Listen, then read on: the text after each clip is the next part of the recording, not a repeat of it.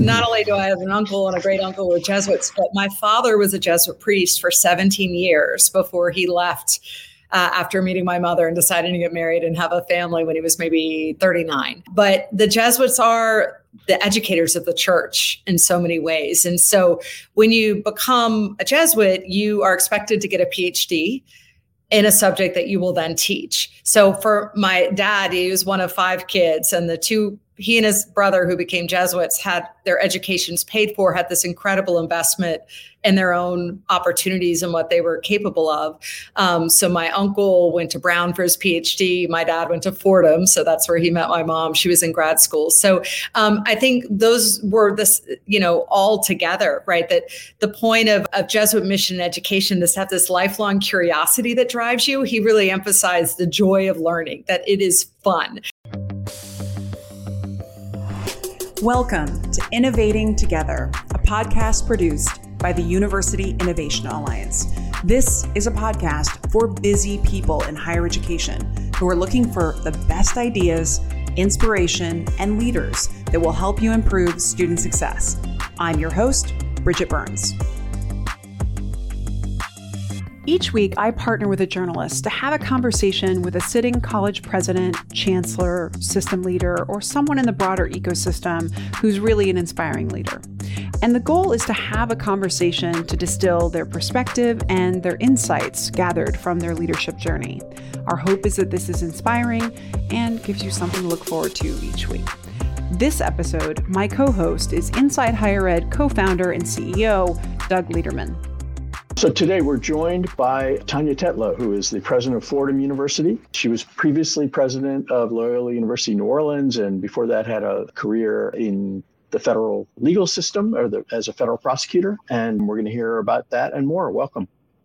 Nice to be here. Thank you. It's really lovely to meet you. You have such an interesting background. I mean, a former U.S. attorney, second presidency, always super interesting for us to hear what you learned from the first one, you're going to the second, bringing that legal perspective and then into higher ed. So lots for us to dive into, but I want to just first start with, now you started this presidency at Fordham last summer, so it's still pretty fresh, but you have the experience of a prior presidency. So I'm just curious if you can set the table with us about what's your approach to this presidency that was informed by that prior experience.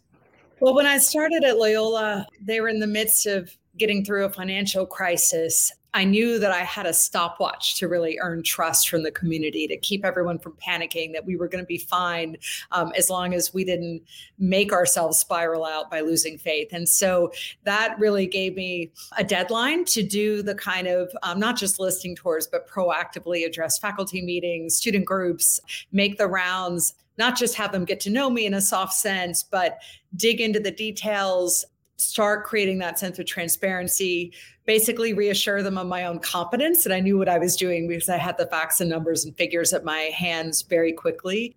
I think being able to do that at Fordham, which is a bigger scale and more complicated organization, so it takes a little longer, but that served me well in that regard. And the other thing I think I learned is that at Loyola, I grew up in and around that university. I never worked there, never went there, but just everyone in my family did. And I had so many close relationships there already. But it made me far more thin-skinned, I think. I was so desperately afraid of disappointing anyone and really took it hard when people were critical, which they had a perfect right to be. So I find myself coming to a new place, new community where I have less of a head start, but I also have a thicker skin about, I know it's not personal because they don't know me yet. And so that amount of positional distrust and cynicism is just part of the game, and that I don't, take it to heart.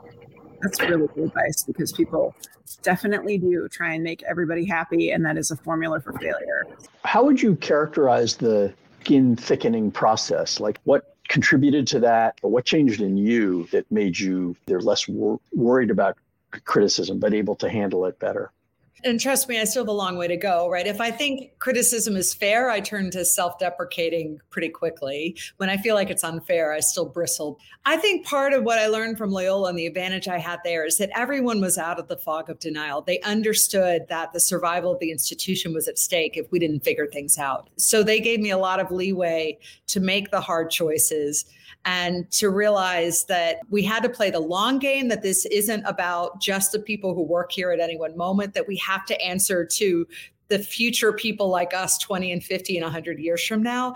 And so I think part of that has given me the sense that I owe these obligations more broadly, and that the one definition of what is not the role of a university president is to always be pleasing the people here at this very moment, right? That can lead you to do all the wrong things.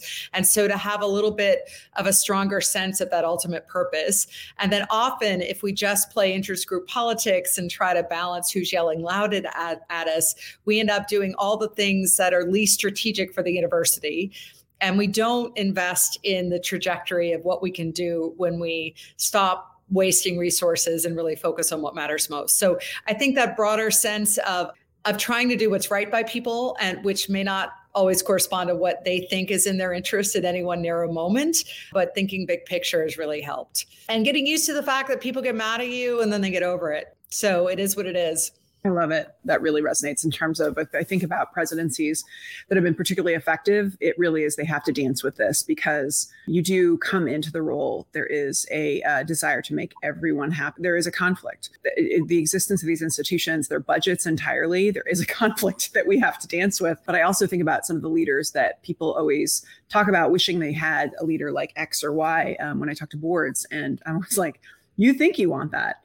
You think that leader actually, like, they get that from just trying to make their board happy? No, they have to push. And you think you want a strong leader like that, but that usually comes because they have to lead, and they often outpace their board. So that's really solid advice. I want to talk about the navigation from, first off, I think it's super interesting that you were a U.S. attorney, a prosecutor, and have this kind of legendary background leading in that space. Then you just all of a sudden, you just wake up one day and you're like, higher education. That's where my next move is. I'm just so curious about your thinking about that, because one is so logical and one is not. and I think that when you're at the top of your game in one that has structure and order and makes sense, to take the leap to go into a space that there is far more ambiguity than there is process and order, frankly, at times. So for me, I didn't go straight into university administration, where I think that would have been more jarring. I went into faculty. But for me, the transition was that my parents are academics. I found myself as a practicing lawyer teaching as an adjunct and writing law review articles for fun, which is not normal behavior. So I always felt that draw, but I worried that being in higher ed meant not being in the world, not having enough direct impact in a way that I could see on people, right? You do through students, but that it just would feel very different. So what lured me in was a rare job within the legal academic world of a tenure track position that was running a clinic. And in this case, a clinic focused on domestic violence. And so I had the chance to serve real clients, teach students, not just in the abstract, but how to really practice law with high stakes cases where people's lives were at stake, right? Which is an easier way to teach, when literally the answer, somebody's life depends upon it. Students pay close attention. And then also to do policy work, right? I found that if I could put on a professor hat, the criminal justice system listened to me in a different way, where I wasn't just a participant, but I could be the expert coming in with a neutral, unbiased look at just how to make things better. That was this perfect balance of everything I love, plus the fact that I had to stop and write about what I was doing, which is a masochistic pleasure. But you don't really know what you believe until you have to write it and footnote it, right? So even that was very valuable to me too, doing that. And then I think, you get pulled into administration if you are a problem solver and people happen upon you, and you kind of went from there. Do you feel like you have a perspective that will help higher education be a little bit more process oriented, be a little bit more logical? Like, do you see changes that need to happen in higher ed because of the lens that you apply from the legal profession, that we're trying to navigate these really bumpy waters of change right now? So lawyers seem to be, in many ways, taking over university presidencies. It's a growing trend. And I think that what we bring to it are a few things: the taking in vast amounts of data and honing in on what matters, that sense of logic and analysis, But combined with, because lots of people have that, right? My provost is a chemistry professor and he's incredibly analytic in that way. But combined in certain kind of lawyers with, I used to try jury trials. So how do you persuade? How do you take a group of people from very different backgrounds, which is often true of all the constituencies that we bridge in higher ed, is sort of a vast array of different people from different perspectives, and think about how you get to all of them, right? It matters where they are and where they're starting from and how you get them on board. And that's not just about logic. That's about what people really believe and feel and how to appeal to them. Hi, I'm Ray Magliozzi, co-host of NPR's Car Talk. If you're working to solve the biggest challenges in higher education, you've come to the right podcast. And if you're looking for a student retention platform proven to get results, check out mainstay.com. I may be biased because the CEO of Mainstay just happens to be my son. So instead of taking my word for it, you can trust the research they've done with Georgia State, Brown, and Yale as proof that Mainstay improves enrollment, retention, and well-being. Visit mainstay.com/research to learn more. What do you think are the elements that presidents or leaders most often miss? Is it that they forget the emotional and focus on the facts? I don't know if there's a way to sum it up, but what do you think you've learned about persuasion and how to persuade very diverse groups of constituents about something that people can learn from? Well, there's everything from the basics, like you can't talk in acronyms and jargon and not think about what your audience knows and doesn't know, right? There's the sort of obvious stuff that people miss surprisingly amount, but also that it's not just about logic, right? I was listening to a neuroscientist the other day. I was talking about the fact that the human brain is wired to be intensely social because when another kind of animal is born, they can take care of themselves and survive almost immediately. Humans, it takes at least 8 years before we can function on our own, right? And so we have to be wired towards caring about each other and having strong senses of relationship and status and fairness and all these things. And so being very aware of the psychology of it, of what change management means. And instead of just thinking, well, I'm being logical, right? And this change is good. And why don't people understand that? Of understanding that change is loss. Change is hard, even when it's good change, even when it will clearly be worth it. You're asking of people to take on uncertainty, to give up what they've always known and do something different. And if you are empathetic about that and reassuring about that, it will just work better. So I think sometimes our own egos and our own sense of, well, this is so clearly rational, gets in the way of really helping people bridge the gap that you're asking them to take on.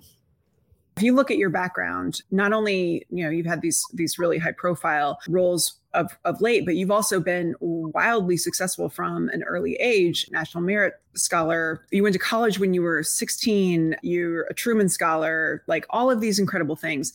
And for me, what I take from that is that you must be incredibly disciplined. How it is you get yourself to work so hard and to be so focused? Are there any things that for you repeat to yourself, or is there anything that someone else said to you that it made you become so, what I would interpret as disciplined in order to be so exceptional? The discipline came later, really, when I was practicing law and realized that if you drop a ball, you can get sued for malpractice. And so I learned a lot more of those skills of just how to execute well. I think my driving sense of purpose really came from growing up in a family full of Jesuit priests, who may have been secretly preparing me for these roles of leading Jesuit institutions without actually telling me that, like some Manchurian candidate. The way I was raised is that whatever gifts you have are not for you. They're to matter to the world, and that strong sense of needing to matter. And I think even more so because I have a youngest sister who's severely learning disabled, and understanding that her achievement in passing high school was so much more impressive than anything on that list you just listed, that being smart and quick way, which is the kind of intelligence I have, doesn't make me better than anyone else. It just doesn't.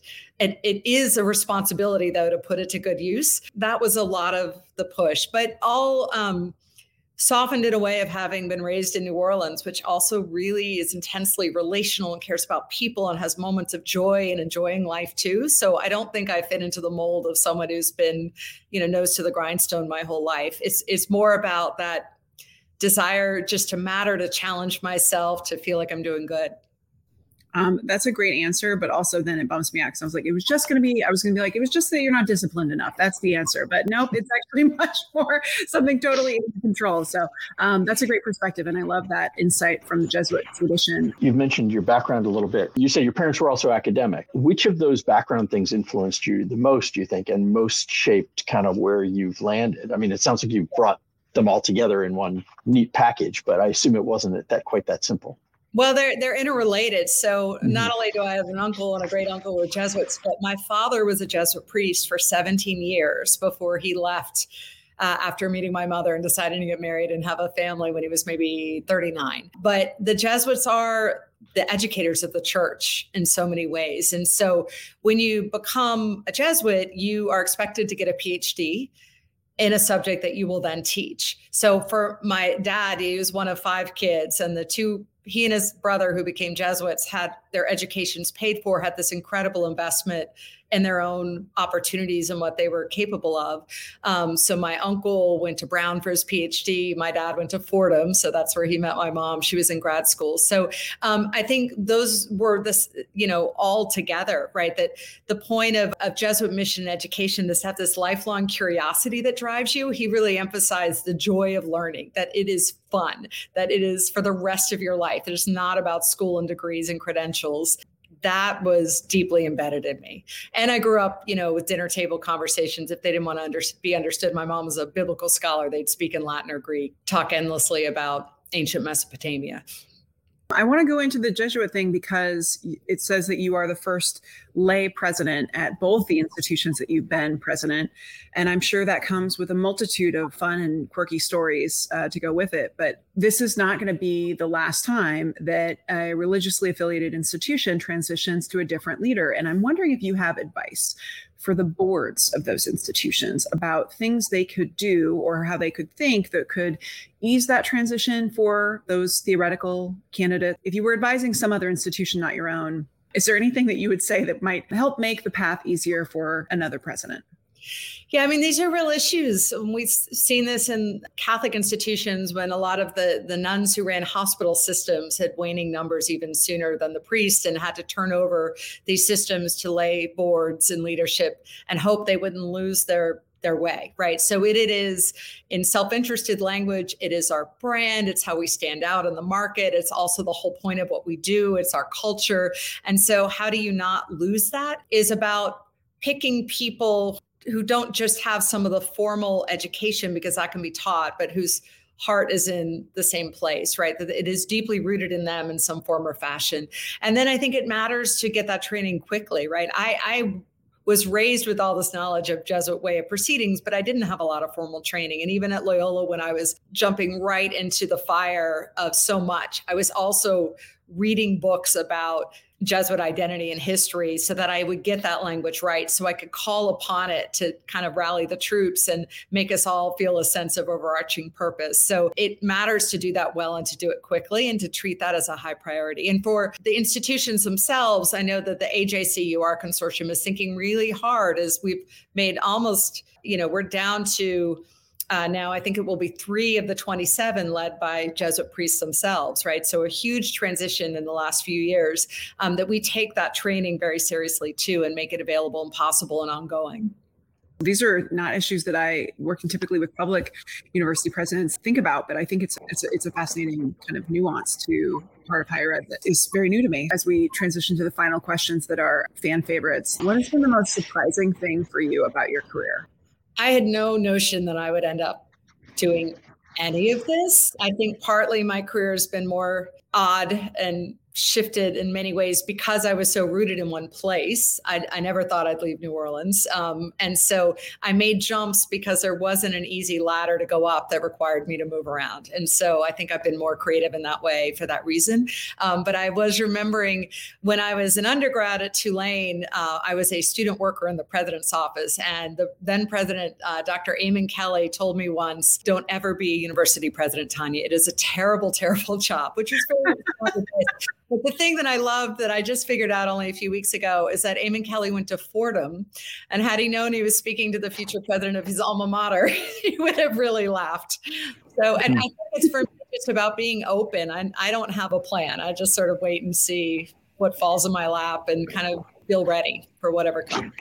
Are you constantly surprised that that's a message that your students don't seem to readily understand? Like 20 somethings, actually my son turned 30 today, but I've spent a lot of time talking to them and all their friends, and I'm constantly shocked that they all seem to think that everybody has a plan. My main advice sounds a lot like what you just said, which is no. Some people may seem like it, and there might be a few doctors out there who know from the age of 6 what they're going to do forever, but like most people are accidental somethings in one way or another. And, so anyway, I assume that's a message you talk to students a lot about. I do. And you would think they'd understand it because their world is so shifted to knowing there 100%. are so many different careers, and that the things, I meet a lot of young alums who are doing something that didn't exist when they came to Fordham. I also think at their age, we also felt like every decision we were deer caught in headlights, that it would determine the rest of our life irretrievably. And you just sort of feel frozen by that. So it's also fairly normal. I'm just still thinking about your Jesuit upbringing and the whatever gifts you have are gifts that you should give to the world. I think that's really great advice. So I want to ask you about the best advice that you've received that has been most useful for you personally in your career. Beyond what you've shared with us, is there anything that someone once gave, other than don't be a university president, which obviously the main stuff is what I talked about, but there was another thing my uncle once said to me that has saved me so much angst of late, which is I was agonizing over whether to let somebody go, right? Which is among the hardest decisions we make, the most important and also just painful. And he said, the question isn't what to do. You need rid of this person. The question is how to do it. And separating out those two things has saved me such grief, right? Because you can agonize over something that's going to be difficult and then justify not doing it or kicking the can down the road. And to really separate out the fact that something will be strategically very hard to achieve versus what the right answer is has been super useful. And that is the most painful part of leadership. I agree. Is there advice that you most consistently give to young people other than you didn't have a path? don't freak out. Or for people who are aspiring to the presidency, I'm particularly interested if you hear from lawyers or if you hear from deans of law schools that are contemplating this jump. Is there any advice that you find yourself most consistently giving to others? I think with young people, one thing I've told them is that to seek out mentors, that when you get to be older, you realize it's actually pretty flattering and enjoyable to be a mentor, and they should understand that. And that was one of my turning points in my life is when I was 16, I wrote to Congresswoman Lindy Boggs, who I wanted to be when I grew up. She's the mother of Cokie Roberts and just an amazing force of nature, and said, I would like to be you when I grow up. Could I please meet you? And she said yes. And it ended up changing a lot of my life. But so that I think for people who want to be presidents is just to be aware it's less about being the best at any particular skill than having the wide variety of skills, right? Having an unusual range of skills between the creative and the analytic, emotional intelligence, and that it's going to tax absolutely everything you have. And it is an amazing job, and I love it almost every day, but it is also brutally complicated. I did a training to be on a regional bank board, and all I could think of is banking is so easy compared to higher ed, but that's what makes it fun. I shared that I think it was Dave Frohmeyer, the president of the University of Oregon, who said that being the president of a university is like being the president of a cemetery. It's like sage advice. I'm sure other people have shared something similar, but it's, you're technically on top, but nobody's safe actually listening to you. The final question I wanted to ask is about if there's a book that has been particularly useful for you in your leadership journey that you find yourself most consistently recommending to others, personal development, professional, or if there's any, we've heard some people recommend French poetry. If there's one touchstone for you. Well, 2 books. Adam Grant's Rethinking was really helpful for me because he talks about the various kinds of ways you could engage with the world. One of them is prosecutor, and it's very much how I roll. And I tend to cross-examine people a little more than they find pleasant. And instead to be a scientist, to be curious all the time, to ask open-ended questions, to be willing to think you're wrong all the time. It's been really helpful. And the other is Chris Lowney wrote a book called Heroic Leadership. He was a Jesuit who became an investment banker, and he talks about the Jesuit way of proceeding from the perspective of business, but of the ways that for 500 years, this largest religious order in the world has flourished because of ambition, sort of a detachment from the way they've always done things, and a willingness to focus on what matters, but to change, to be innovative and nimble. It's really beautifully done. And it's been so useful both to summarize the lessons deeply embedded in me, but also to give me language to lead a Jesuit institution and say, when we are entrepreneurial, when we're nimble, when we play the long game, that is who we are, right? So that's what we need to do more of to survive, to flourish, to make a difference.